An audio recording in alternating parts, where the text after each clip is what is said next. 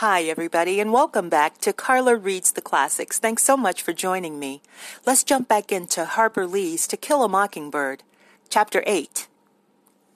For reasons experienced prophets in Macomb County, autumn turned to winter that year. We had 2 weeks of the coldest weather since 1885, Atticus said. Mr. Avery said it was written on the Rosetta Stone that when children disobeyed their parents, smoked cigarettes, and made war on each other, the seasons would change. Jim and I were burdened with the guilt of contributing to the aberrations of nature, thereby causing unhappiness to our neighbors and discomfort to ourselves. Old Mrs. Radley died that winter, but her death hardly caused a ripple. The neighborhood seldom saw her except when she watered her cannas. Jim and I decided that Boo had got to her at last, but when Atticus returned from the Radley house, he said she died of natural causes to our disappointment. "Ask him," Jim whispered. "You ask him. You're the oldest. That's why you gotta ask him." "Atticus," I said, "did you see Mr. Arthur?" Atticus looked sternly around his newspaper at me. "I did not." Jim restrained me from further questions. He said Atticus was still touchious about us and the Radleys, and it wouldn't do to push him any. Jim had a notion that Atticus thought our activities that night last summer were not solely confined to strip poker. Jim had no firm basis for his idea. He said it was merely a twitch. Next morning I awoke, looked out the window, and nearly died of fright. My screams brought Atticus from his bathroom half-shaven. "The world's ending, Atticus! Please do something!" I dragged him to the window and pointed. "No, it's not," he said. "It's snowing." Jim asked Atticus would it keep up. Jim had never seen snow either, but he knew what it was. Atticus said he didn't know any more about snow than Jim did. "I think, though, if it's watery like that, it'll turn to rain." The telephone rang, and Atticus left the breakfast table to answer it. "That was Eula May," he said when he returned. I quote, "As it has not snowed in Macomb County since 1885, there will be no school today." Eula May was Macomb's leading telephone operator. She was entrusted with issuing public announcements, wedding invitations, setting off the fire siren, and giving first aid instructions when Dr. Reynolds was away. When Atticus finally called us to order and bade us to look at our plates instead of out the windows, Jim asked, "How do you make a snowman?" "I haven't the slightest idea," said Atticus. "I don't want you all to be too disappointed, but I doubt if there'll be enough snow for a snowball even." Calpurnia came in and said she thought it was sticking. When we ran to the backyard, it was covered with a feeble layer of soggy snow. "We shouldn't walk about in it," said Jim. "Look, every step you take's wasting it." I looked back at my mushy footprints. Jim said if we waited until it snowed some more, we could scrape it all up for a snowman. I stuck out my tongue and caught a fat flake. It burned. "Jim, it's hot." "No, it ain't. It's so cold it burns." "Now don't eat it, Scout. You're wasting it. Let it come down." "But I want to walk in it." "I know what. We can go walk over at Miss Maudie's." Jim hopped across the front yard. I followed in his tracks. When we were on the sidewalk in front of Miss Maudie's, Mr. Avery accosted us. He had a pink face and a big stomach below his belt. "See what you've done?" he said. "Hasn't snowed in Macomb since Appomattox. It's bad children like you makes the seasons change." I wondered if Mr. Avery knew how hopefully we had watched last summer for him to repeat his performance, and reflected that if this was our reward, there was something to say for sin. I did not wonder where Mr. Avery gathered his meteorological statistics. They came straight from the Rosetta Stone. "Jim Finch, you, Jim Finch." "Miss Maudie's calling you, Jim." "You all stay in the middle of the yard. There's some thrift buried under the snow near the porch. Don't step on it." "Yes'm," called Jim. "It's beautiful, ain't it, Miss Maudie?" "Beautiful my hind foot. If it freezes tonight, it'll carry off all my azaleas." Miss Maudie's old sun hat glistened with snow crystals. She was bending over some small bushes, wrapping them in burlap bags. Jim asked her what she was doing that for. "Keep 'em warm," she said. "How can flowers keep warm? They don't circulate." I cannot answer that question, Jim Finch. All I know is if it freezes tonight, these plants'll freeze, so you cover 'em up. Is that clear? Yes'm, Miss Maudie. What, sir? Could Scout and me borrow some of your snow? Heavens alive, take it all. There's an old peach basket under the house. Haul it off in that. Miss Maudie's eyes narrowed. Jim Finch, what are you going to do with my snow? You'll see, said Jim. We transferred as much snow as we could from Miss Maudie's yard to ours, a slushy operation. What are we going to do, Jim? I asked. You'll see, he said. Now get the basket and haul all the snow you can rake up from the backyard to the front. Walk back in your tracks, though, he cautioned. Are we going to have a snow baby, Jim? No, a real snowman. Gotta work hard now. Jim ran to the backyard, produced the garden hoe, and began digging quickly behind the woodpile, placing any worms he found to one side. He went in the house, returned with the laundry hamper, filled it with earth, and carried it to the front yard. When we have 5 baskets of earth and 2 baskets of snow, Jim said we were ready to begin. Don't you think this is kind of a mess? I asked. Looks messy now, but it won't later, he said. Jim scooped up an armful of dirt, patted it into a mound on which he added another load and another until he had constructed a torso. Jim, I ain't ever heard of a nigger snowman, I said. He won't be black long, he grunted. Jim procured some peach tree switches from the backyard, plaited them, and bent them into bones to be covered with dirt. He looks like Miss Stephanie Crawford with her hands on her hips, I said. Fat in the middle and little bitty arms. I'll make 'em bigger. Jim sloshed water over the mud man and added more dirt. He looked thoughtfully at it for a moment, then he molded a big stomach below the figure's waistline. Jim glanced at me, his eyes twinkling. Mr. Avery's sort of shaped like a snowman, ain't he? Jim scooped up some snow and began plastering it on. He permitted me to cover only the back, saving the public parts for himself. Gradually, Mr. Avery turned white. Using bits of wood for eyes, nose, mouth, and buttons, Jim succeeded in making Mr. Avery look cross. A stick of stove wood completed the picture. Jim stepped back and viewed his creation. It's lovely, Jim, I said. Looks almost like he talked to you. It is, ain't it? He said shyly. We could not wait for Atticus to come home for dinner, but called and said we had a big surprise for him. He seemed surprised when he saw most of the backyard and the front yard, but he said we had done a Jim-dandy job. I didn't know how you were going to do it, he said to Jim, but from now on I'll never worry about what'll become of you, son. You'll always have an idea. Jim's ears reddened from Atticus's compliment, but he looked up sharply when he saw Atticus stepping back. Atticus squinted at the snowman a while. He grinned, then laughed. Son, I can't tell what you're going to be, an engineer, a lawyer, or a portrait painter. You've perpetrated a near libel here in the front yard. We've got to disguise this fellow. Atticus suggested that Jim hone down his creation's front a little, swap a broom for the stove top, and put an apron on him. Jim explained that if he did, the snowman would become muddy and cease to be a snowman. I don't care what you do so long as you do something, said Atticus. You can't go around making caricatures of the neighbors. Ain't a caricature, said Jim. It looks just like him. Mr. Avery might not think so. I know what, said Jim. He raced across the street, disappeared into Miss Maudie's backyard, and returned triumphant. He stuck her sun hat on the snowman's head and jammed her hedge clippers into the crook of his arm. Atticus said that would be fine. Miss Maudie opened her front door and came out on the porch. She looked across the street at us. Suddenly she grinned. Jim Finch, she called. You devil, bring me back my hat, sir. Jim looked up at Atticus, who shook his head. She's just fussing, he said. She's really impressed with your accomplishments. Atticus strolled over to Miss Maudie's sidewalk where they engaged in an arm-waving conversation, the only phrase of which I caught was, erected an absolute morphodite in that yard. Atticus, you'll never raise him. The snow stopped in the afternoon. The temperature dropped, and by nightfall Mr. Avery's direst predictions came true. Calpurnia kept every fireplace in the house blazing, but we were cold.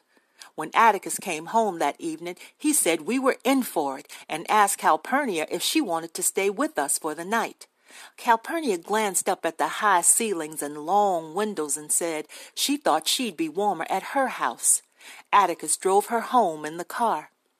Before I went to sleep, Atticus put more coal on the fire in my room. He said the thermometer registered 16, that it was the coldest night in his memory, and that our snowman outside was frozen solid. Minutes later, it seemed, I was awakened by someone shaking me. Atticus's overcoat was spread across me. "Is it morning already? Baby, get up." Atticus was holding out my bathrobe and coat. "Put your robe on first," he said. Jem was standing beside Atticus, groggy and tousled. He was holding his overcoat closed at the neck. His other hand was jammed into his pocket. He looked strangely overweight. "Hurry, hon," said Atticus. "Here are your shoes and socks." Stupidly, I put them on. "Is it morning?" "No, it's a little after 1. Hurry now." That something was wrong finally got through to me. "What's the matter?" But then he did not have to tell me. Just as birds know where to go when it rains, I knew when there was trouble in our street. Soft, taffeta-like sounds and muffled scurrying sounds filled me with helpless dread. "Whose is it?" "Miss Maudie's, hon," said Atticus gently. At the front door, we saw fire spewing from Miss Maudie's dining room windows. As if to confirm what we saw, the town fire siren wailed up the scale to a treble pitch and remained there, screaming. "It's gone, ain't it?" moaned Jem. "I expect so," said Atticus. "Now listen, both of you. Go down and stand in front of the Radley place. Keep out of the way, do you hear? See which way the wind's blowing?" "Oh," said Jem. "Atticus, reckon we ought to start moving the furniture out?" "Not yet, son. Do as I tell you. Run now. Take care of Scout, you hear? Don't let her out of your sight." With a push, Atticus started us toward the Radley front gate. We stood watching the street fill with men and cars while fire silently devoured Miss Maudie's house. "Why don't they hurry? Why don't they hurry?" muttered Jem. We saw why. The old fire truck, killed by the coal, was being pushed from town by a crowd of men. When the men attached its hose to a hydrant, the hose burst and water shot up, tinkling down on the pavement. "Oh, Lord, Jem!" Jem put his arm around me. "Hush, Scout," he said. "It ain't time to worry yet. I'll let you know when." The men of Macomb, in all degrees of dress and undress, took furniture from Miss Maudie's house to a yard across the street. I saw Atticus carrying Miss Maudie's heavy oak rocking chair, and thought it was sensible of him to save what she valued most. Sometimes we heard shouts. Then Mr. Avery's face appeared in an upstairs window. He pushed a mattress out the window into the street and threw down furniture until men shouted, "Come down from there, Dick, the stairs are going. Get out of there, Mr. Avery." Mr. Avery began climbing the window. "Scout, he's stuck," breathed Jem. "Oh, God!" Mr. Avery was wedged tightly. I buried my head under Jem's arm and didn't look again until Jem cried, "He's got loose, Scout. He's all right." I looked up to see Mr. Avery cross the upstairs porch. He swung his legs over the railing and was sliding down a pillar when he slipped. He fell, yelled, and hit Miss Maudie's shrubbery. Suddenly I noticed that the men were backing away from Miss Maudie's house, moving down the street toward us. They were no longer carrying furniture. The fire was well into the second floor and had eaten its way to the roof. Window frames were black against a vivid orange center. "Jem, it looks like a pumpkin." "Scout, look!" Smoke was rolling off our house and Miss Rachel's house like a fog of a riverbank, and men were pulling hoses toward them.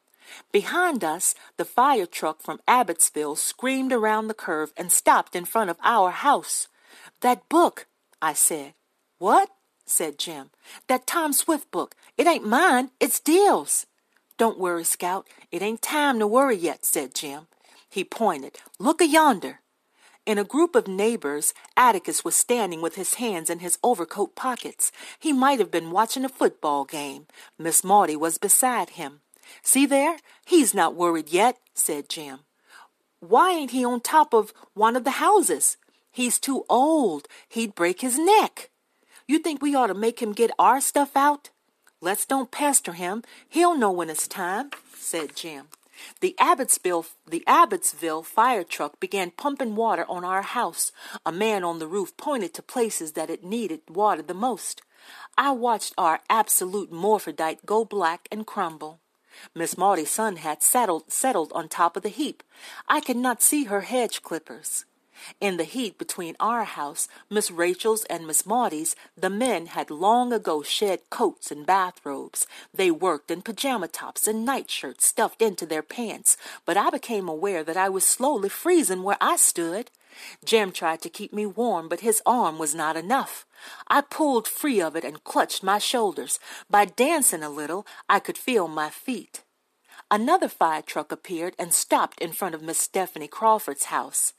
There was no hydrant for another hose, and the men tried to soak her house with hand extinguishers. Miss Maudie's tin roof quelled the flames. Roaring, the house collapsed. Fire gushed everywhere, followed by a flurry of blankets from men on top of the adjacent houses, beating out sparks and burning chunks of wood. It was dawn before the men began to leave. First, one by one, then in groups. They pushed the Macomb fire truck back to town. The Abbotsville truck departed. The third one remained. We found out next day it had come from Clark's Ferry, 60 miles away. Jim and I slid across the street. Miss Maudie was staring at the smoking black hole in her yard, and Atticus shook his head to tell us she did not want to talk. He led us home, holding onto our shoulders to cross the icy street. He said Miss Maudie would stay with Miss Stephanie for the time being. "Anybody want some hot chocolate?" he asked. I shuddered when Atticus started a fire in the kitchen stove. As we drank our cocoa, I noticed Atticus looking at me, first with curiosity, then with sternness. "I thought I told you and Jem to stay put," he said. "Why, we did. We stayed." "Then whose blanket is that?" "Blanket?" "Yes, ma'am, blanket. It isn't ours." I looked down and found myself clutching a brown woolen blanket, and I was wearing it around my shoulders, squaw fashion. "Atticus, I don't know, sir. I turned to Jem for an answer, but Jem was even more bewildered than I. He said he didn't know how it got there. We did exactly as Atticus had told us. We stood down by the Radley gate away from everybody. We didn't move an inch. Jem stopped. "Mr. Nathan was at the fire," he babbled. I saw him. He was tugging that mattress. Atticus, I swear." "That's all right, son." Atticus grinned slowly. "Looks like all of Macomb was out tonight, in one way or another. Jim, there's some wrapping paper in the pantry, I think. Go get it, and we'll—" "Atticus, no, sir." Jim seemed to have lost his mind. He began pouring out our secrets right and left in total disregard for my safety, if not for his own, omitting nothing, not whole pants and all. "Mr. Nathan put cement in that tree, Atticus, and he did it to stop us finding thing. He's crazy, I reckon, like they say. But Atticus, I swear to God, he ain't ever harmed us. He ain't ever hurt us. He could have cut my throat from ear to ear that night, but he tried to mend my pants instead. He ain't never hurt us, Atticus." Atticus said, "Whoa, son," so gently that I was greatly heartened. It was obvious that he had not followed a word Jem said, for all Atticus said was, "You're right. We'd better keep this and the blanket to ourselves. Someday, maybe, Scout can thank him for covering her up." "Thank who?" I asked. "Boo Radley. You were so busy looking at the fire you didn't know when he put the blanket around you." My stomach turned to water, and I nearly threw up when Jim held out the blanket and crept towards me. He sneaked out of the house, turned round, sneaked up, and went like this. Atticus said dryly, "Do not let this inspire you to further glory, Jeremy." Jem scowled. "I ain't going to do anything to him," but I watched the spark of fresh adventure leave his eyes. "Just then, Scout, he said. If you'd just turned around, you'd have seen him. Calpurnia woke us at noon. Atticus had said we need not go to school that day. We learned nothing after no sleep. Calpurnia said for us to try and clean up the front yard. Miss Maudie's sun hat was suspended in a thin layer of ice like a fly in amber, and we had to dig under the dirt for her hedge clippers. We found her in her backyard, gazing at her frozen charred azaleas. "We're bringing back your things, Miss Maudie," said Jim. "We're awful sorry." Miss Maudie looked around, and the shadow of her old grin crossed her face. "Always wanted a smaller house, Jim Finch. Gives me more yard. Just think, I'll have more room for my azaleas now." "You ain't grieving, Miss Maudie?" I asked, surprised. Atticus said her house was nearly all she had. "Grieving, child? Why, I hated that old cow barn. Thought of setting fire to it myself 100 times, except they'd lock me up. But don't you worry about me, Jean Louise French. There are ways of doing things you don't know about. Why, I'll build me a little house and take me a couple of roomers, and gracious, I'll have the finest yard in Alabama. Those Bellingraths'll look plain puny when I get started." Jem and I looked at each other. "How'd it catch, Miss Maudie?" he asked. "I don't know, Jem. Probably the flu in the kitchen. I kept a fire in there last night for my potted plants. Hear you had some unexpected company last night, Miss Jean Louise." "How'd you know?" "Atticus told me on his way to town this morning. Tell you the truth, I'd like to have been with you, and I'd have had sense enough to turn around, too." Miss Maudie puzzled me. With most of her possessions gone and her beloved yard in shambles, she still took a lively and cordial interest in Jim's and my affairs. She must have seen my perplexity. She said, "Only thing I worried about last night was all the danger and commotion it caused. This whole neighborhood could have gone up. Mr. Avery'll be in bed for a week. He's right stove up. He's too old to do things like that, and I told him so. Soon as I can get my hands clean, and when Stephanie Crawford's not looking, I'll make him a Lane cake. That Stephanie's been after my recipe for 30 years, and if she thinks I'll give it to her just because I'm staying with her, she's got another think coming." I reflected that if Miss Maudie broke down and gave it to her, Miss Stephanie couldn't follow it anyway. Miss Maudie had once let me see it. Among other things, the recipe called for 1 large cup of sugar. It was a still day. The air was so cold and clear we heard the courthouse clock clank, rattle, and strain before it struck the hour. Miss Maudie's nose was a color I had never seen before, and I inquired about it. "I've been out here since 6 o'clock," she said. Should have been frozen by now." She held up her hands. A network of tiny lines crisscrossed her palms, brown with dirt and dried blood. "You've ruined 'em," said Jim. "Why don't you get a colored man? There was no note of sacrifice in his voice when he added, 'Or scouting me, we can help you.'" Miss Maudie said, "Thank you, sir, but you've got a job of your own over there." She pointed to our yard. "You mean the morphodite?" I asked. "Shoot, we can rake him up in a jiffy." Miss Maudie stared down at me, her lips moving silently. Suddenly she put her hands to her head and whooped. When we left her, she was still chuckling. Jim said he didn't know what the matter was with her. That was just Miss Maudie. That brings us to the end of Chapter 8. Thank you so much for joining me. Hope to see you next time for Chapter 9 of Harper Lee's To Kill a Mockingbird.